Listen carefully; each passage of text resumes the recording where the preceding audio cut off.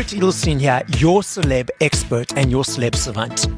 Celeb Savant is a weekly entertainment show. We have long-form career retrospective type interviews with celebrities, singers, actors, and industry experts. On this episode of Celeb Savant, I'll be speaking to Danielle Juhre. Danielle was raised on Motown Records and is a songwriter and vocal powerhouse born to bring soul to the forefront of today's pop music.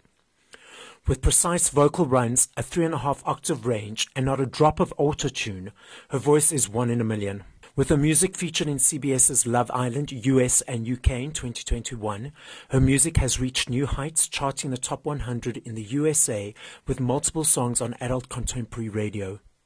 She has also charted in the top 100 pop charts around the country on Shazam, Spotify, and iTunes, while being featured on American Songwriter Magazine, the Chicago Tribune, ABC 7 Windy City Live, Apple Music's UK Rising, Sirius XM Radio, and Mahogany Sessions London.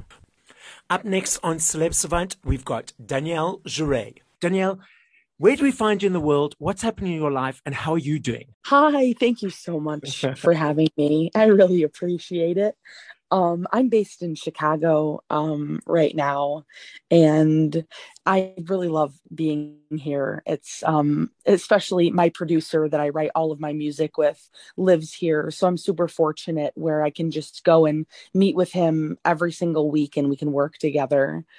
And I'm currently working on something. I usually, people joke and they always say when I drop my yearly single. So this year, I think I'm going to drop one more song before the end of the year. So that's what I'm currently working on. Did you always live in Chicago, or did you only recently move there?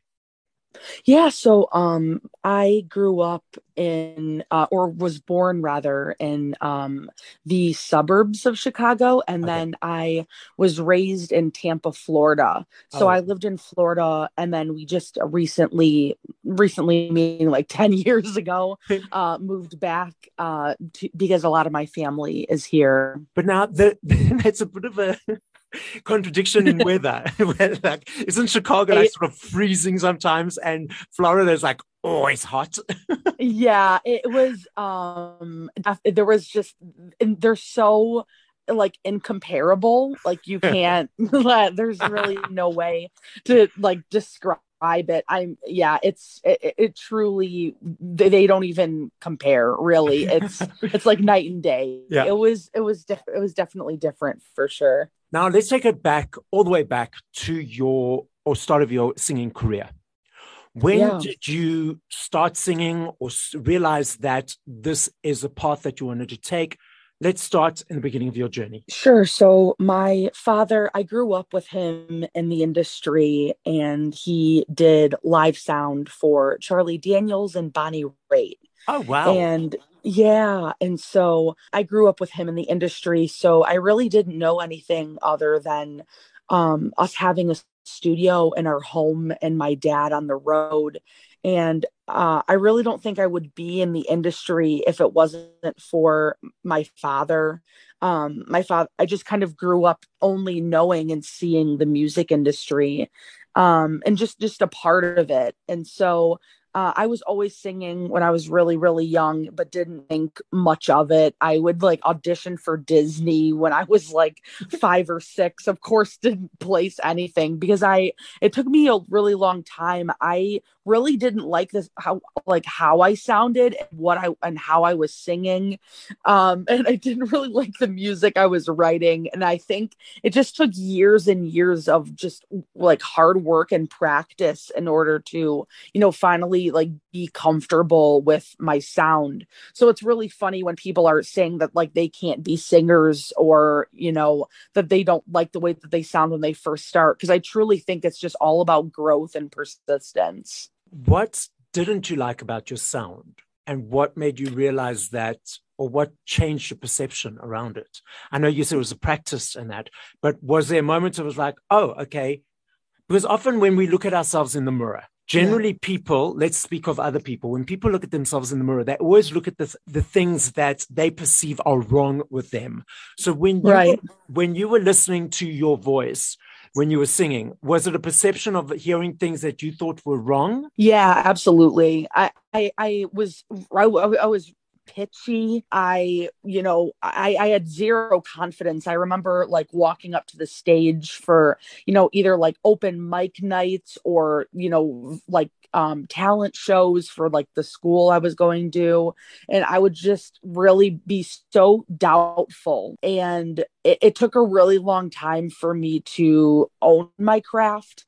And really, truly, I always joke about it, but just years of beating myself up about pitch and stage performance and presence and everything. I truly think it took me like 15 years just to finally right now be comfortable and talk to a large audience and just command a stage, but do it in a way of like being humble and just trying to it's like working hard to be effortless.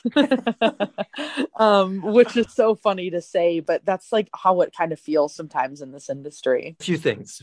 So this thought just came to my mind before, so I want to share it to you and the audience. So I remember when I was doing my Journey accreditation course. For those guys who don't know what Journey work is, Google it. It's amazing. www.journey.com. Just side note.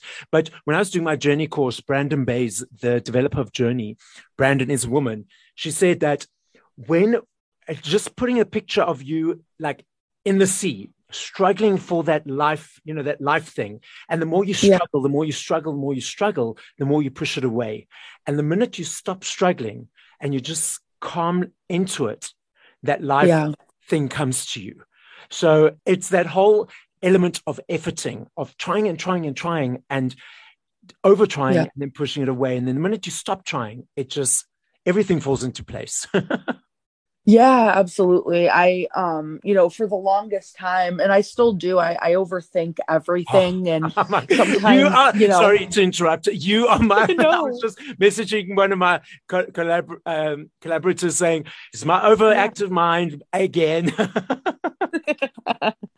Yes, I know. And, I think in any form of being a creative, I think that we just analyze, beat ourselves up, and overthink everything. And in all actuality, my manager said this to me. He goes, "You're beating yourself up and you're not realizing that all these people want is content from you." And that made me think, because I'm constantly thinking about what the next move is and over strategizing what I should do, when really all people want is just content, but not too much content, so that then I like overthink that. It's very interesting. But I used to really plan out my singles so strategically that like I had to make sure that the sound like made sense from one single after another. And then I realized I love the fact that just recently I just dropped the song Sober, and it sounds nothing like I did before.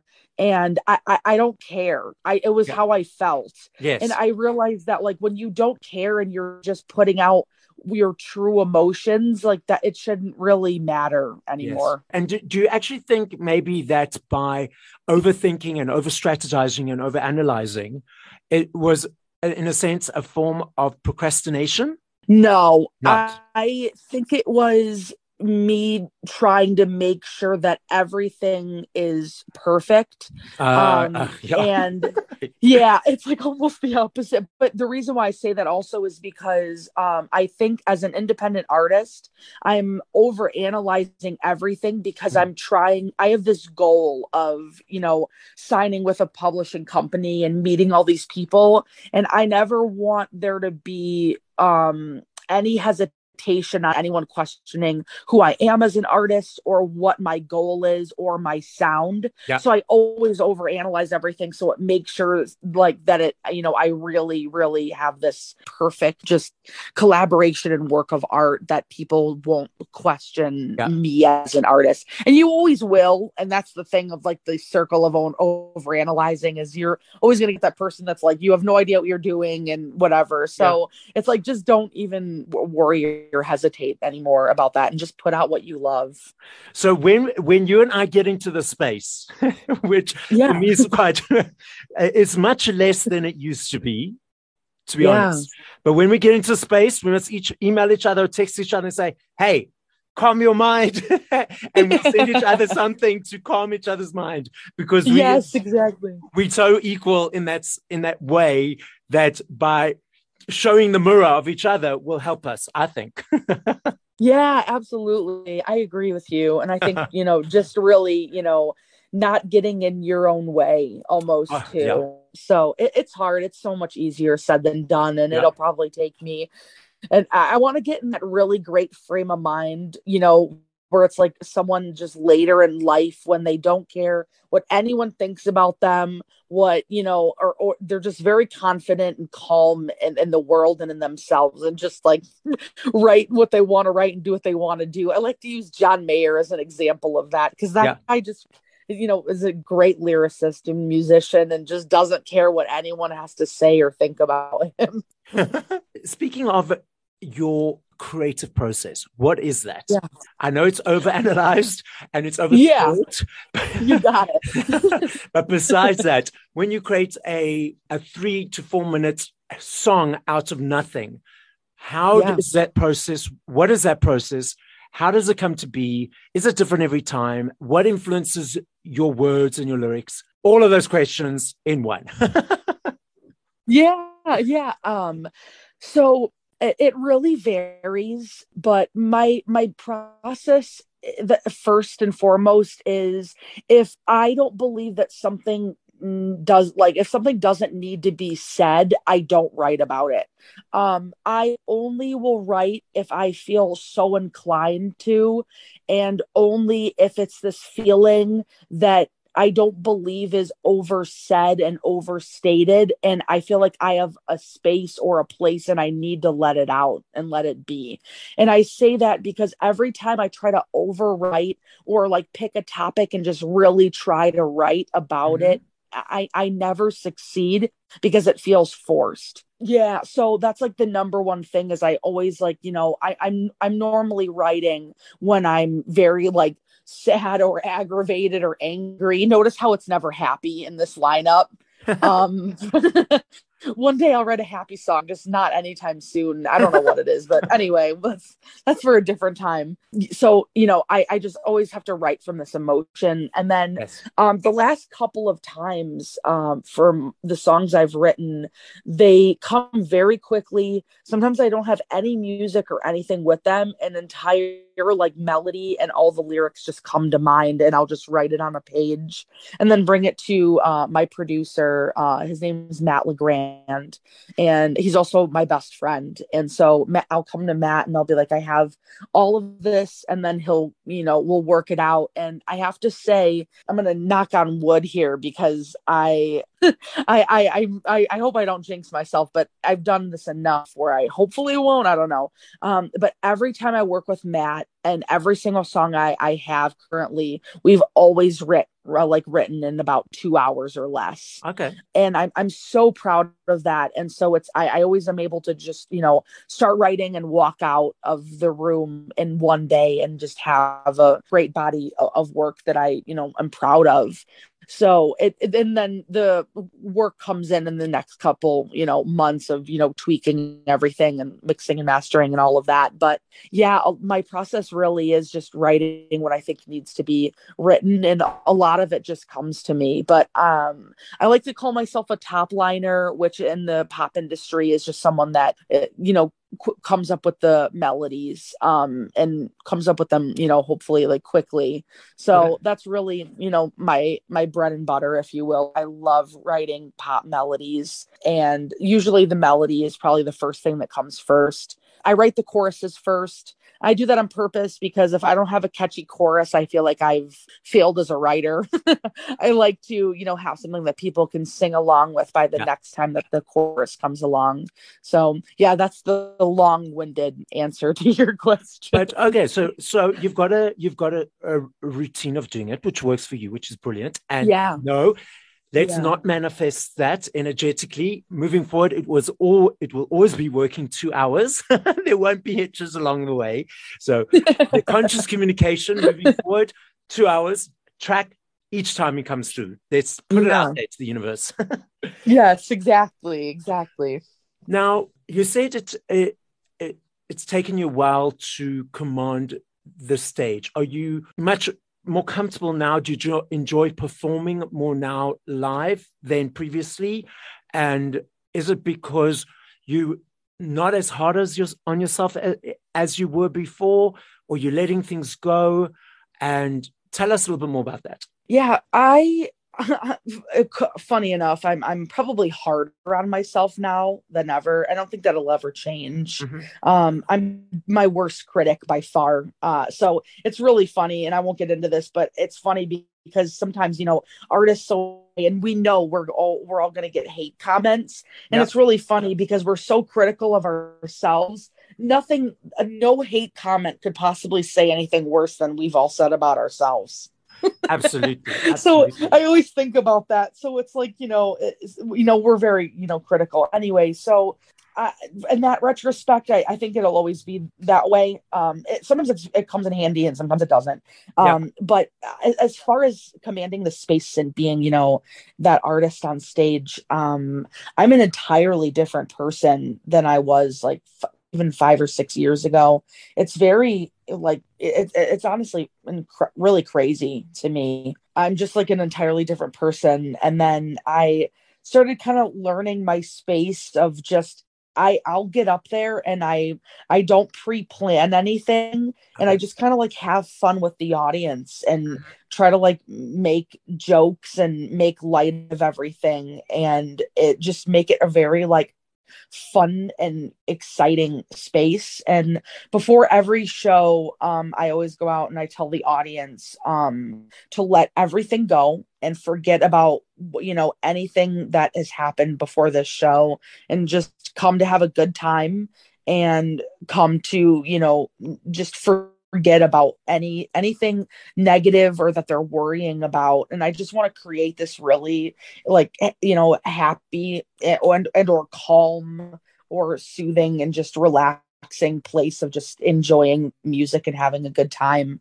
And I don't know, I try to really just do that with the audience, is just make everybody feel comfortable. And I like to just make it seem like we're hanging out essentially, and it's just like a one-on-one conversation with me and the audience. And that's just kind of really I've totally just changed my way of thinking about how to work with people on the stage. But I used to be absolutely terrified, but I don't think like younger me would recognize me today on a stage. And also I just really like to crack jokes and laugh and have a really good time, because a lot of my songs are very strong, like ballads that are very sad and emotional. So I do like to break that up, because I don't want people just sitting there in the audience crying and sad the entire time, because it very well could be that kind of vibe with the music I write, and I get that. So I like the juxtaposition between having people laugh with me and just writing just the most depressing music you've ever heard in your entire life. So a few things to comment on. So I love that you say that the younger you wouldn't recognize the present day you. It should be like that for everyone, because as we move forward in life, we have aha moments. We learn. We should be, all those tough times, we should be learning the lessons from them to move forward onto the next path into our journey of life. So I'm hoping that everyone listening and everyone in the world shouldn't recognize the young themselves. Hopefully I'm the same. Frustrates me, as a recipient of being in concerts, I'm always a person in front, and I love going without any expectations of what songs are going to be played, because I find, frustrates me is I find the people around me, and often I go to concerts by myself because my friends think I'm strange, which is okay, because they don't want to be right in front. They don't want to be there the whole day waiting. But I find the people around me like, oh, they've already Googled the stage set out. They've already Googled the set list. They already know what the artist is going to be wearing, what, where, how, whatever. And I just go without having done any of that, just being in the moment. And often I'll hear people say, these are the people that have not Googled the set list. They'll be like, oh, I hope they're going to sing this song. I hope they're going to sing that song. I hope they're going to sing that song. Instead of being in the moment and just enjoying the song that's being sung. And then I'll hear at the end, oh, they didn't like the show. It wasn't such a great song because they had expectations of what should happen. And instead of just being there and being present in the moment. Yeah, I can, I say that about really anything. I think, it's like that, we're now used to that cliche saying of like expectation is the root of all heartache. But it is. And I love that. Thank you on the artist side as being someone that comes without expectation, but just, waits and sits in the front row. I think that people don't realize, those are usually people that have been waiting there all day and get there early. And, thank you for doing that for whomever like you're seeing, that's such dedication. And I think that like, that's a part of the artistry that like, we don't even think about is, those people that, have driven hours and everything. And that's just, you can't comprehend that as an artist. That's, it's crazy to think of that. What frustrates me even more is the people around me or have been waiting all day. We are right in front. You as an artist are as close to me as 10 feet away. And yet everyone, except me, everyone else around me have got their cell phones out, trying to get the perfect picture or perfect photo or perfect video. And it's like, put your phones down, experience the moment and enjoy it and just be there presently. I don't know from your side, if what your thoughts of seeing all these cell phones trying to get the perfect image, perfect picture, when the people are right in front of you and just experiencing it away from that technology. What are your thoughts around that? Totally. It's really hard because I have like a mixed feeling about it. Okay. So I'm like on the technology side and like on the, them putting their phones out. I think I've seen it so many times. I try to think of it as like a compliment in a way. And the reason why I say that is like someone likes it so much that they want it as like a keepsake for later on their phone, and they're videoing it and, someone cares enough to want it, on their phone or are that enthusiastic about it. So it's kind of like how I try to see that in the sense and just in that sense. But I will say for an entire show, for someone to just do that the entire time, it's like, you might as well just like go and watch like the YouTube videos at that point, It's like, put it away. Yeah, exactly. I think like, if you had a song you had been, excited for and loved, it's like by all means. But yeah, for an entire set, I don't really get it. It is really about the experience and being there. And, it's like, it's the differentiation between them sitting in their car, listening to a CD of the artist rather than being there in person.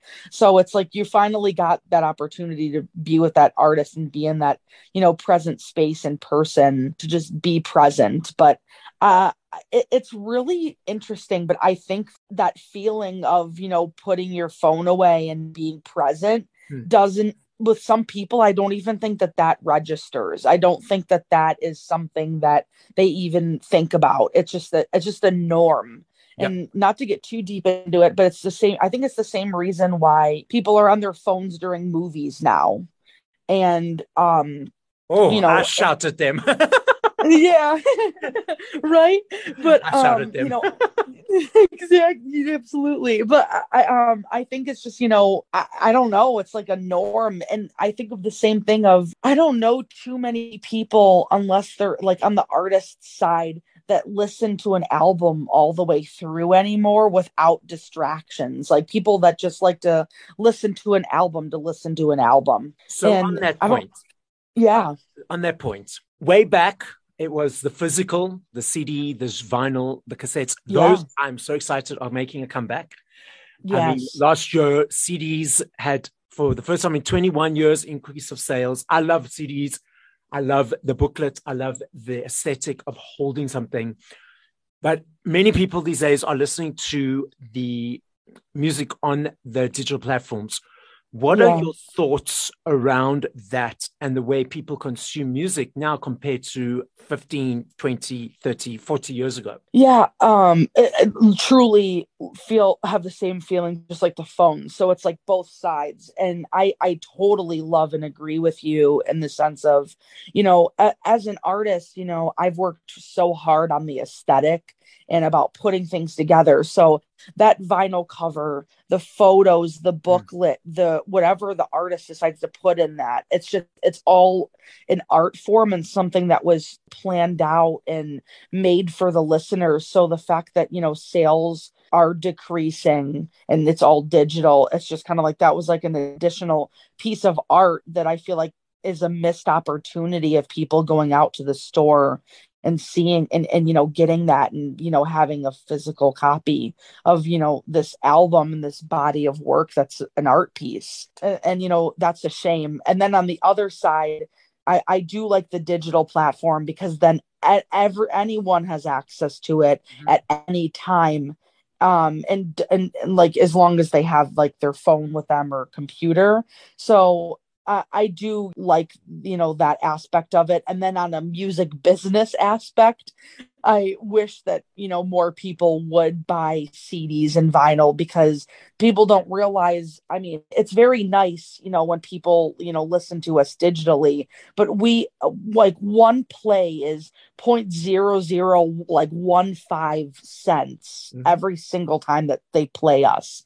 So, I mean, a lot of, ways how artists stay alive is touring and selling merch and their music. So the digital platform has definitely, taken away from, artists, potentially making a living from, selling their vinyl and selling their CDs.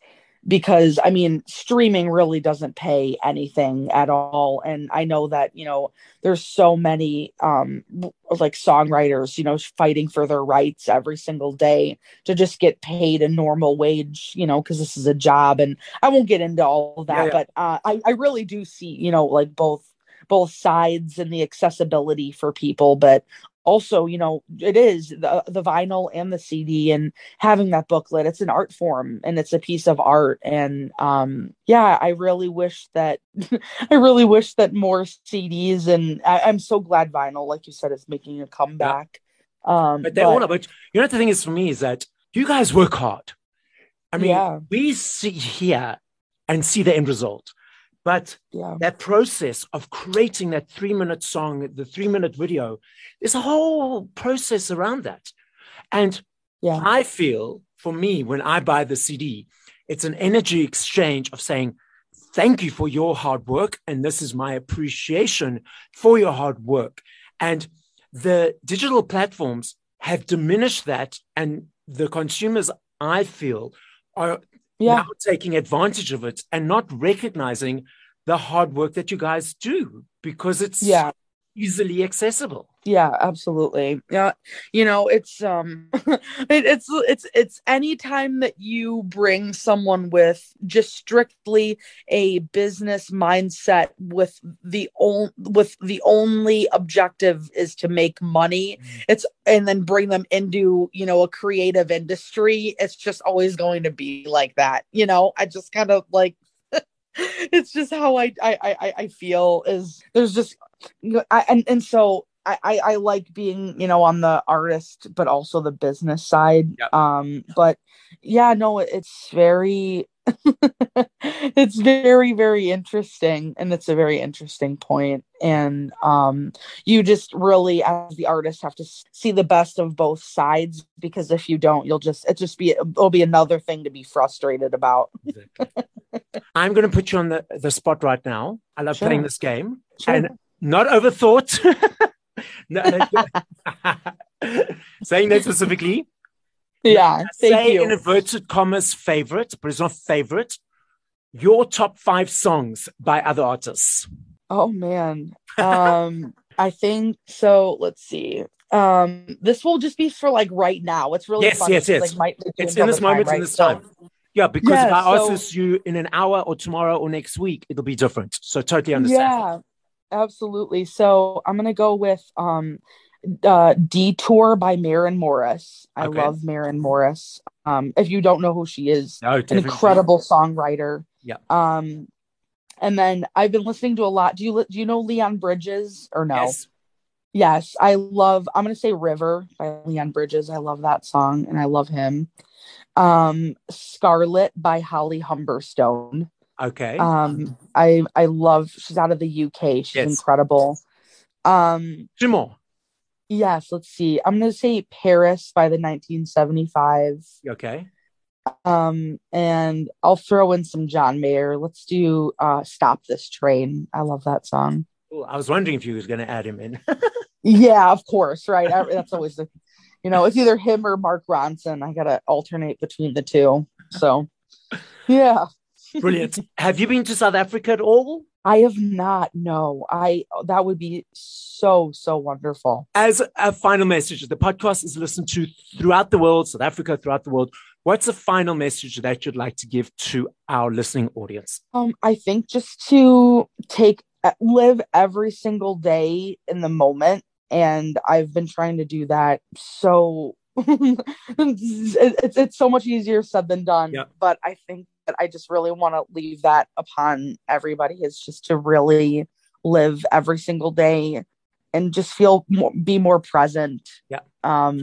Yeah, I think that's super important. We're always worried about what's next on our calendar or an event, and as we should be in moderation. But I think it's by truly just like enjoying and being in the moment that you are right now, because you're not going to have that moment again. And perhaps that's cheesy, but sometimes the cheesiest things like are just they're just matter of fact and just real. So yeah, I think being present, and I need to work on that myself. So it's reminded for ourselves, me as well.